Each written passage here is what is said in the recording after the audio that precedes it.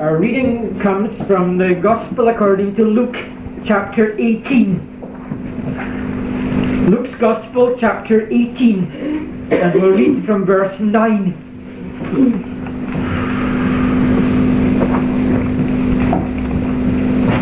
Luke 18 at verse 9. To some who were confident of their own righteousness and looked down on everybody else, Jesus told this parable. Two men went up to the temple to pray, one a Pharisee and the other a tax collector.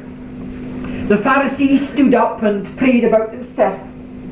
God, I thank you that I am not like all other men, robbers, evildoers, adulterers, or even like this tax collector. I fast twice a week and give a tenth of all I get.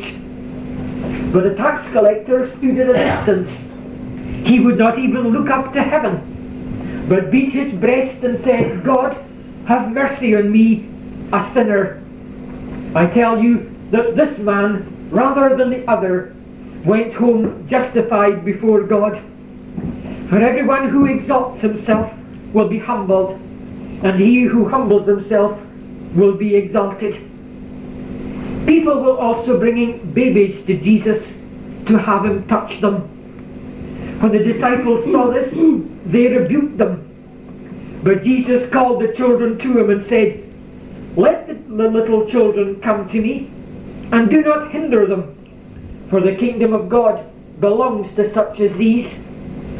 I tell you the truth, anyone who will not receive the kingdom of God like a little child will never enter it. A certain ruler asked him, Good teacher, what must I do to inherit eternal life? Why do you call me good? Jesus answered, No one is good except God alone. You know the commandments. Do not commit adultery, do not murder, do not steal, do not give false testimony, honor your father and mother. All these I have kept since I was a boy, he said. When Jesus heard this, he said to him, You still lack one thing. Sell everything you have and give to the poor, and you will have treasure in heaven. Then come, follow me. When he heard this, he became very sad, because he was a man of great wealth. Jesus looked at him and said, How hard it is for the rich to enter the kingdom of God. Indeed, it is easier for a camel to go through the eye of a needle than for a rich man to enter the kingdom of God. Those who heard this asked, Who then can be saved? Jesus replied, What is impossible with men is possible with God. Peter said to him, We have left all we had to follow you. I tell you the truth, Jesus said to him, No one who has left home or wife or brothers or parents or children for the sake of the kingdom of God will fail to receive many times as much in this age and in the age to come eternal life. Jesus took the 12 aside and told them, We are going up to Jerusalem, and everything that is written by the prophets about the Son of Man will be fulfilled. He will be turned over to the Gentiles. They will mock him, insult him, spit on him, flog him, and kill him. On the third day, he will rise again. The disciples did not understand any of this. Its meaning was hidden from them, and they did not know what he was talking about. May God bless to us this reading. Let's turn now to Matthew's Gospel, chapter 28. Matthew's Gospel, chapter 28. I would like us to read from verse 16 to the end of the chapter. Matthew 28 at verse 16. Then the 11 disciples went to Galilee, to the mountain where Jesus had told them to go. When they saw him, they worshipped him, but some doubted. Then Jesus came to them and said, All authority in heaven and on earth has been given to me. Therefore go and make disciples of all nations, baptizing them in the name of the Father, and of the Son, and of the Holy Spirit, and teaching them to obey everything I have commanded you. And surely I will be with you always, to the very end of the age. Now I'd like to look at that phrase in verse 19. Baptizing them in the name of the Father, and of the Son, and of the Holy Spirit. We've been looking at the way in which God relates to man, the way in which he establishes relationships with man. In the Old Testament he made this covenant, and there were three things particularly connected with it.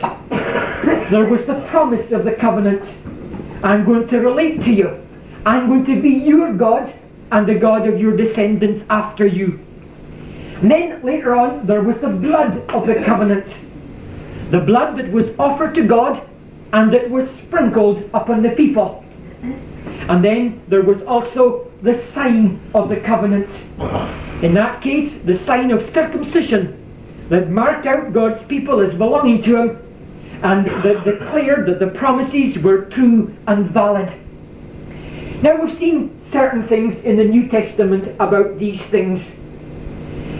In the New Testament they still speak of the covenant. The promise of the covenant we've seen continues into the New Testament. Those that were strangers to the covenants of promise have now been brought near, and they've been made to participate in them. There's still the blood of the covenant, but there's been a change made there. Instead of the blood of animals that was shed, now the blood of Christ has been shed. Of course, the same meaning lies behind these things. The blood of animals declared that God required the giving of a life, and it declared that God was prepared to accept a stand-in and a representative. And that, of course, is the very meaning that is attached to the blood of the new covenant. The ideas remain the same. The basic meaning of it has not changed.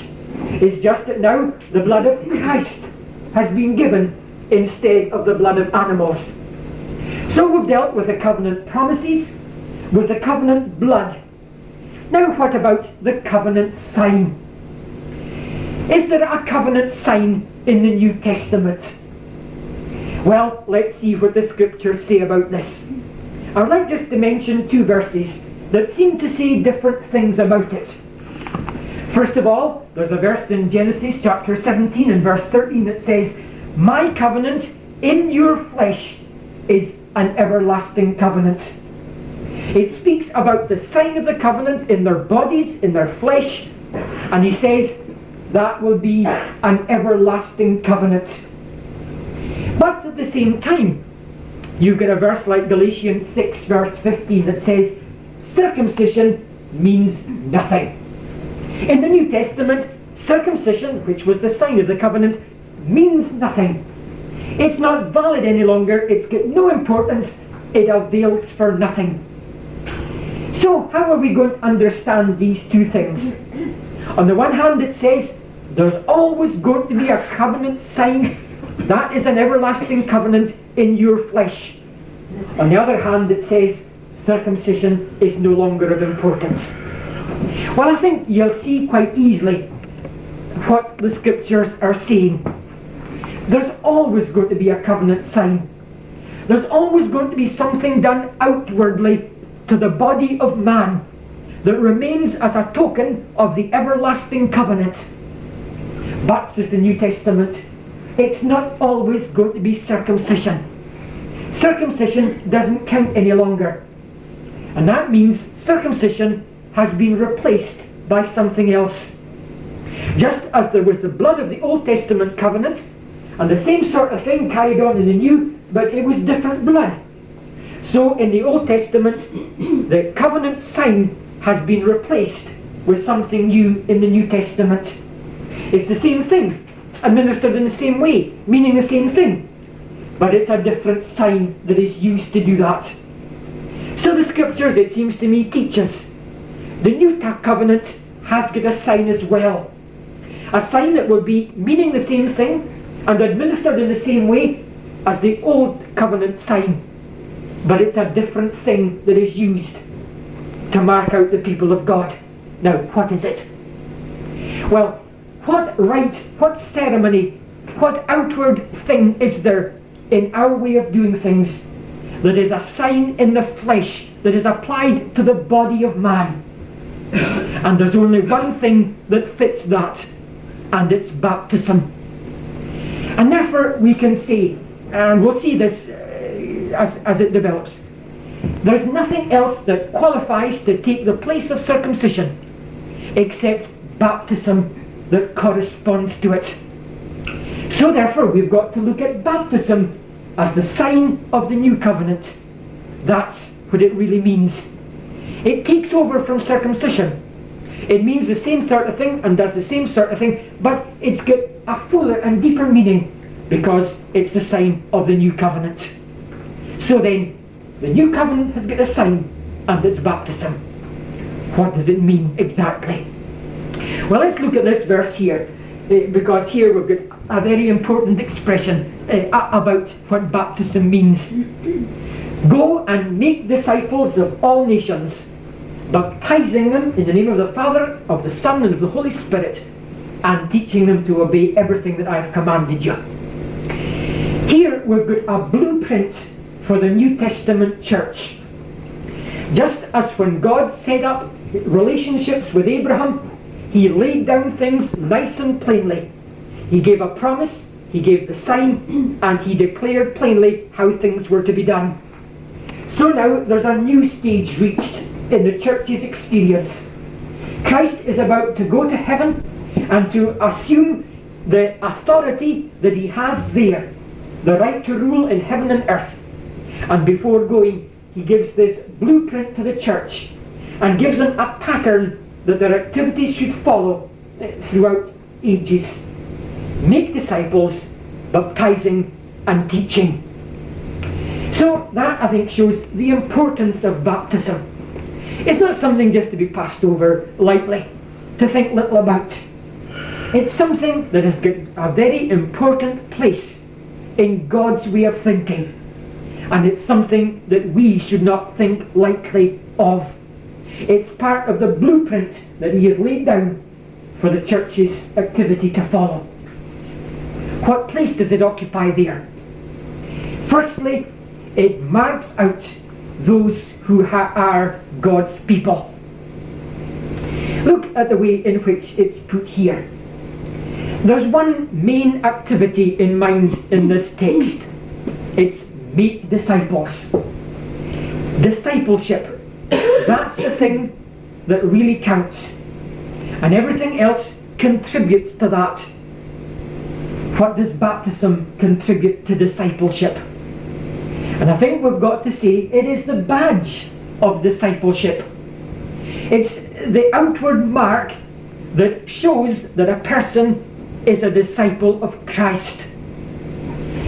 Those that are within the band of disciples have this administered to them as a sign and symbol that they have entered that band of disciples. And that, you see, is what baptism contributes to discipleship. It marks out the disciple of Christ. Now, I don't want to enter into this in detail, but folks obviously say, well, why baptize babies? Why baptize children of believers? Well, I would just like to point out that Christ seemed to accept them in a very real way as belonging to him.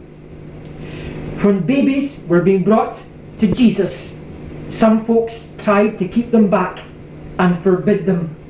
After all, how could babes in arms receive blessing? They didn't have faith. How could Jesus do anything for them? And he says, allow the little children to come to me. Do not forbid them, for of such is the kingdom of heaven. They belonged to him. He took them in his arms. He blessed them.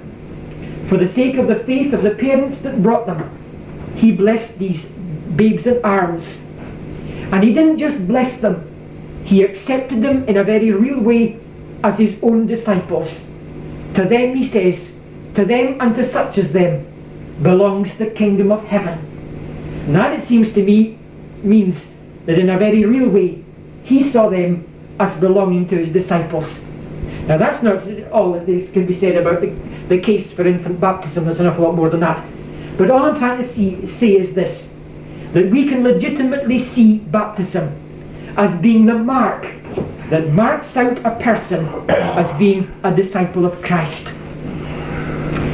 That means, therefore, that baptism is a mark of belonging to God's people. It's an outward badge or sign of belonging to God's people. The other thing in this text that makes us say that is that it leads on to teaching. Baptizing and teaching. Baptism is a pledge of a willingness to learn. Baptism is something that introduces us to the teaching of Christ and that commits us to learning of Christ as a disciple ought. Sometimes in our mission fields, where of course most of the folks baptized are baptized as adults when they embrace Christianity from other faiths, sometimes folks say, well, you've got to instruct one of these new believers, and you've got to keep them within the church for several years and build them up in knowledge before you can give them baptism. Now that isn't the way of looking at it in the scriptures. Baptizing and teaching seems to me a logical way of putting things. Baptism introduces you to the teaching of Christ and is a pledge of your willingness to learn from Christ. Now you see, it doesn't simply mean that baptism is a badge of the believer or of the disciple of Christ.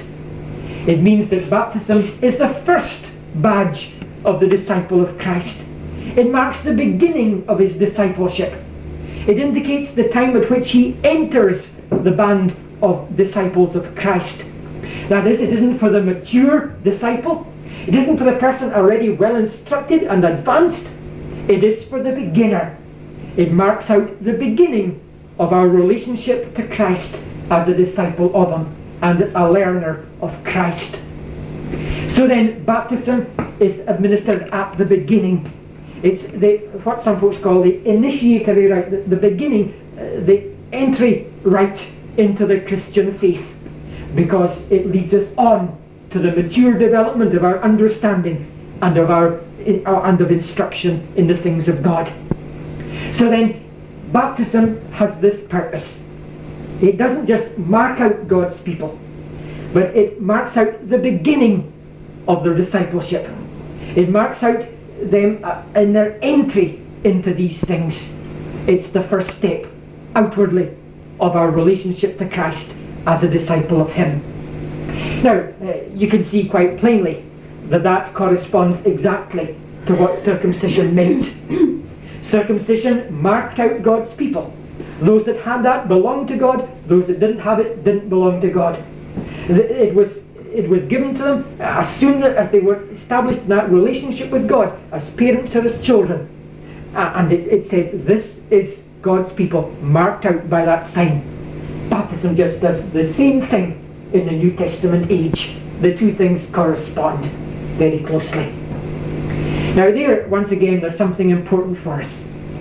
God wants a people who are marked out as belonging to him, who are a body of people committed to him as disciples and committed to learning from him. Baptism introduces us into that people. Now that, I think, is very thought-provoking for us who are baptized. Is that the way in which we think of God's people? Is that the way we think in baptism? And are we pledged to learning? Are we really learning? Are we really accepting the teaching and living as disciples? Baptism is meant to mark out the beginning of that relationship. Now that's the easy bit. There's another thing that this teaches us about baptism. It's baptism into the name of the Father and of the Son and of the Holy Spirit. We want to look at that bit now. This is very, very important, this statement, for two reasons. The first reason is because it tells us about the nature of God. Here there is one name, but there are the three persons mentioned. And that speaks to us of the fact that God is one God, but there are the three persons in the Godhead. It's not into the name of the Father, and into the name of the Son, and into the name of the Holy Spirit. There's one name, one being, one character, one essence, if you like. But there's still the three persons linked equally with that one name. The Father, the Son, and the Spirit are put on the one level, and they are linked together as one. Now the Jehovah's Witnesses deny that Jesus or that the Son is really and truly all that God is. And they deny that the Holy Spirit is really a person like God the Father is. And for that reason, here's a very important verse, because it links Father, Son, and Spirit together equally as one God, as one name, as one person, as one being. And that speaks to us, therefore, about the nature of God, and it's for that reason very, very important. But the other reason, and the main one for our purpose this morning, is that this speaks to us about all that baptism means. It doesn't mean, this phrase doesn't mean simply that when baptism is administered, the formula is used, I baptize you in the name of the Father, the Son, and of the Holy Spirit. It doesn't just refer to that. It means that baptism is connected with the work of the Father, the Son, and the Spirit. The Father, that baptism tells us and teaches us about and speaks to us all. The Father, the Son, and the Spirit. Now, I feel that baptism isn't properly understood. I was in Hillhead School the other day. I took the 3 upper classes and I asked each of them, what is baptism? In each class, only one person could tell me, and it was the exactly same answer that was given, because these were Roman Catholics that gave the Catholic definition. Nobody else knew a thing about baptism. And that is very, very sad, because it means that in the Presbyterian tradition, baptism isn't properly understood. It seems to me that the worst thing that's happened is that the meaning of baptism has been very, very limited. The Baptists believe that baptism means union with Christ in his death, burial, and resurrection. And we wouldn't deny that for a moment. But that's only a very, very small part of what baptism means. It goes much, much wider than that. They wouldn't, for example, teach, perhaps, that it's a sign of the covenant. What do we think in baptism? Sprinkling, perhaps, or going a bit deeper, washing away of impurity, cleansing. Perhaps that's the way we think of it. But that's, again, very, very limited. It's focusing attention on one thing, whereas baptism means something much bigger than that. What has sadly happened is this, I think, that the meaning of baptism has been limited to what we think is symbolized in baptism. And that is just what we can't do. We can't limit it. We can't restrict it to what is actually depicted in the way in which we administer baptism. The teaching connected with baptism, the declaration that it makes, goes far, far beyond anything that is actually depicted by the way that we administer it. It's not just union with Christ in death, burial, and resurrection. It's not just sprinkling and cleansing. The whole range of God's activity as Father, Son, and Spirit is declared in baptism. And that is what is said here. Baptism into the name of the Father, and of the Son, and of the Spirit means that there is a declaration made in baptism about the Father's work in salvation, about Christ's work in salvation, about the Spirit's work in salvation. And unless we see the whole range of that work, we have limited the meaning of baptism unduly, and we are as guilty of that as anybody has been. So what all is included? Well, we do not for a moment differ from the Baptists in saying that baptism speaks to us of union with Christ in his death, in his burial, and in his resurrection. We believe that that's the way that the covenant blood was shed. When he died, when he was buried, when he rose, we were united in him. We were one with him. And baptism declares that, because it's baptism into the name of Christ. But that's not the only thing, or even perhaps the main thing, that baptism declares about the work of Christ. By Christ we are washed from our sins. Arise and be baptized and wash away your sins, says Ananias to Saul at Damascus. Washing away of sins is something that Christ has given us. Sprinkling us so that we are consecrated to him, that's something that Christ has done for us. And that too is declared in baptism. But we don't stop there. We go on from there. How does this become a reality to us? How do we come to know Christ as the one that died for us at Calvary? How do we come to experience the washing with his blood and the sprinkling from an evil conscience, as the scriptures say? We come to know that through the work of the Holy Spirit. And therefore it's into the name of the Spirit that we are baptized as well. The Spirit was poured out upon us abundantly when we came to know Christ. He was given to us. We were baptized by the Spirit so that we came to know the Lord as our Saviour and Master. And it's that work of the Spirit too that is spoken of in baptism. It declares to us that this is the way that God brings a person to himself, by the baptism of the Spirit, by the outpouring of the Spirit upon us abundantly in Christ. That's then the way in which the Spirit is brought into baptism. Baptism declares his part in bringing us to Christ. It speaks of his part in making salvation real to us. But what lies behind this? Well, we saw this in connection with circumcision. What lies behind this is the eternal purpose of God, the everlasting covenant. The Spirit was given to us by the Father. The Son was given to us by the Father's will. And behind all that happens in salvation, there is the will and the purpose of the Father. God the Father was in Christ, reconciling the world to himself. God the Father did not spare his own Son, but freely delivered him up for us all. The Father was seeing that the circumstances were right so that Christ might offer himself. God the Father prepared the way for him and ensured that he would go to the cross. And God the Father was involved in all that Christ did.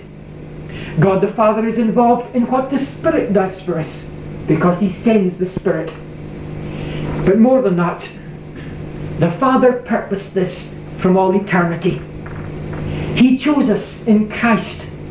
That was what the Father did. That was his particular work in regard to salvation. He chose us in Christ. He said, I elect you in Christ Jesus. And that means that he ordained who his people would be.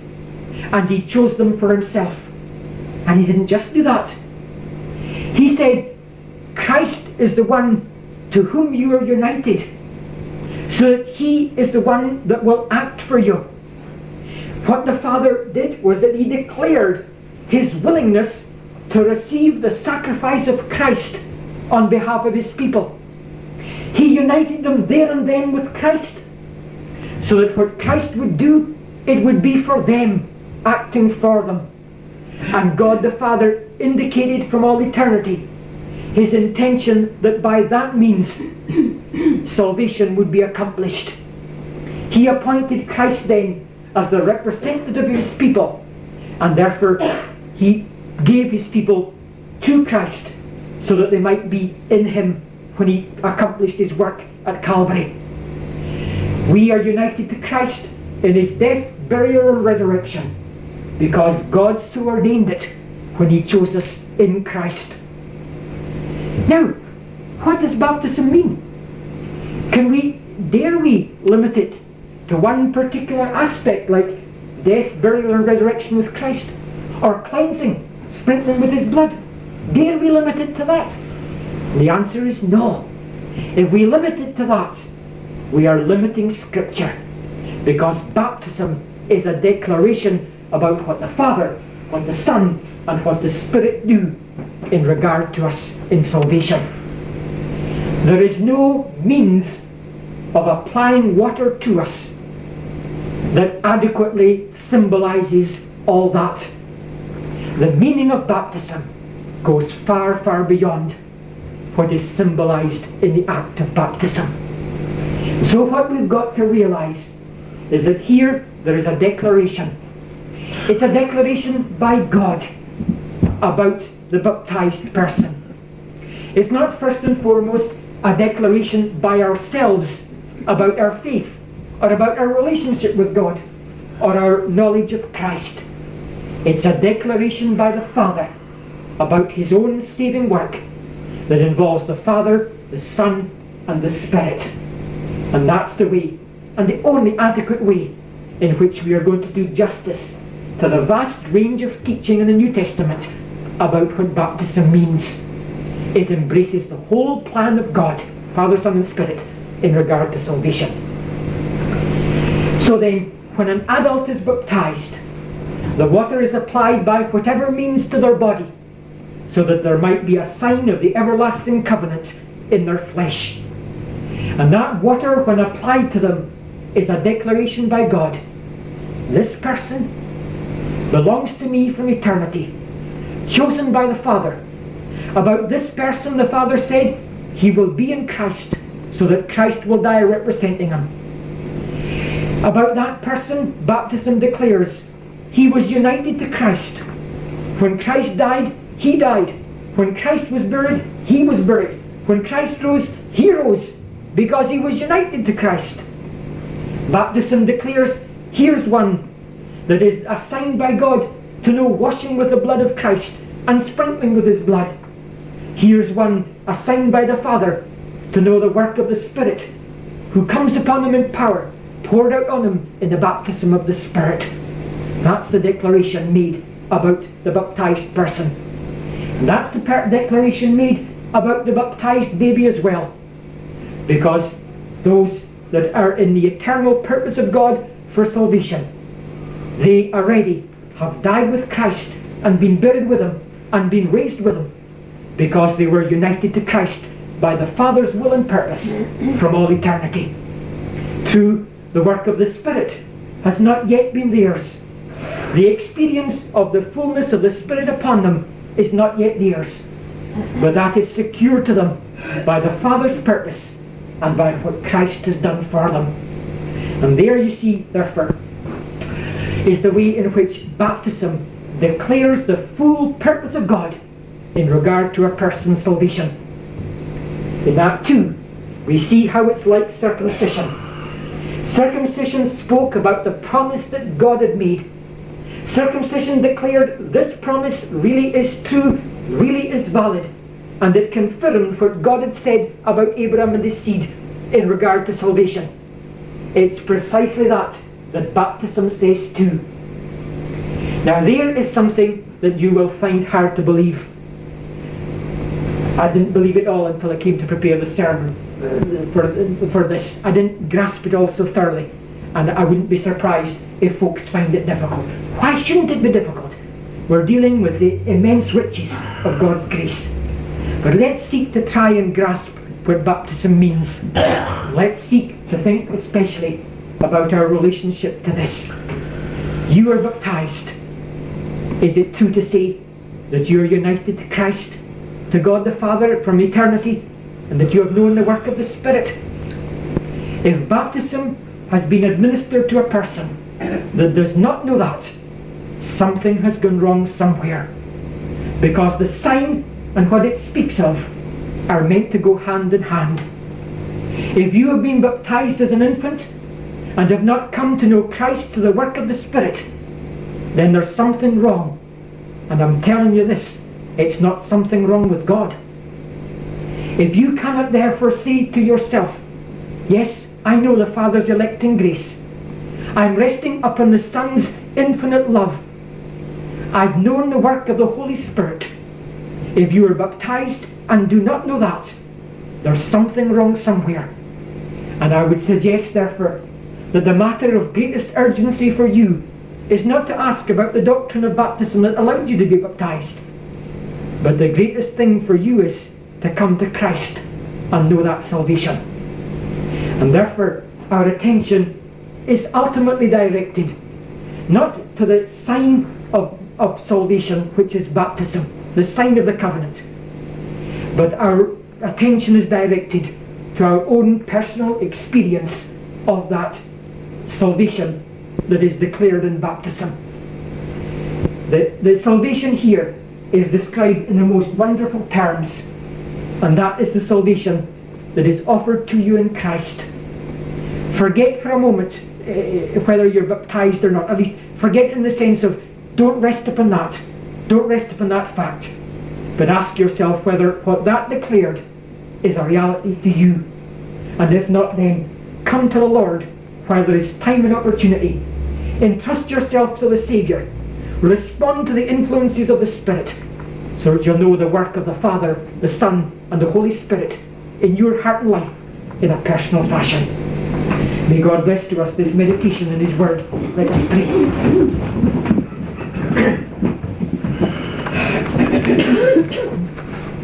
Our gracious God, we thank you for all the wonders of your grace that go into making salvation what it is. We thank you that it is not limited to the time when we receive Christ or personally come to know Him through the work of the Spirit, but that the Father was involved in this before the worlds were begun, that the Son accomplished salvation before we came into existence in this world. And we thank you that there and then a basis was laid for our salvation, because already in the purpose of God, your people were united to Christ in that experience. We pray that we might seek to understand and appreciate what is said in your word, but that you would especially teach us to look at this in a very personal way, that we might not simply ask whether the sign of salvation has been administered to us, but whether the experience of salvation has indeed been ours. So grant, O Lord, that we may reflect on that matter until we come to the assurance that we were chosen by the Father in Christ, so that the work of the Spirit might be ours. Bless to us then your word for Jesus' sake. Amen.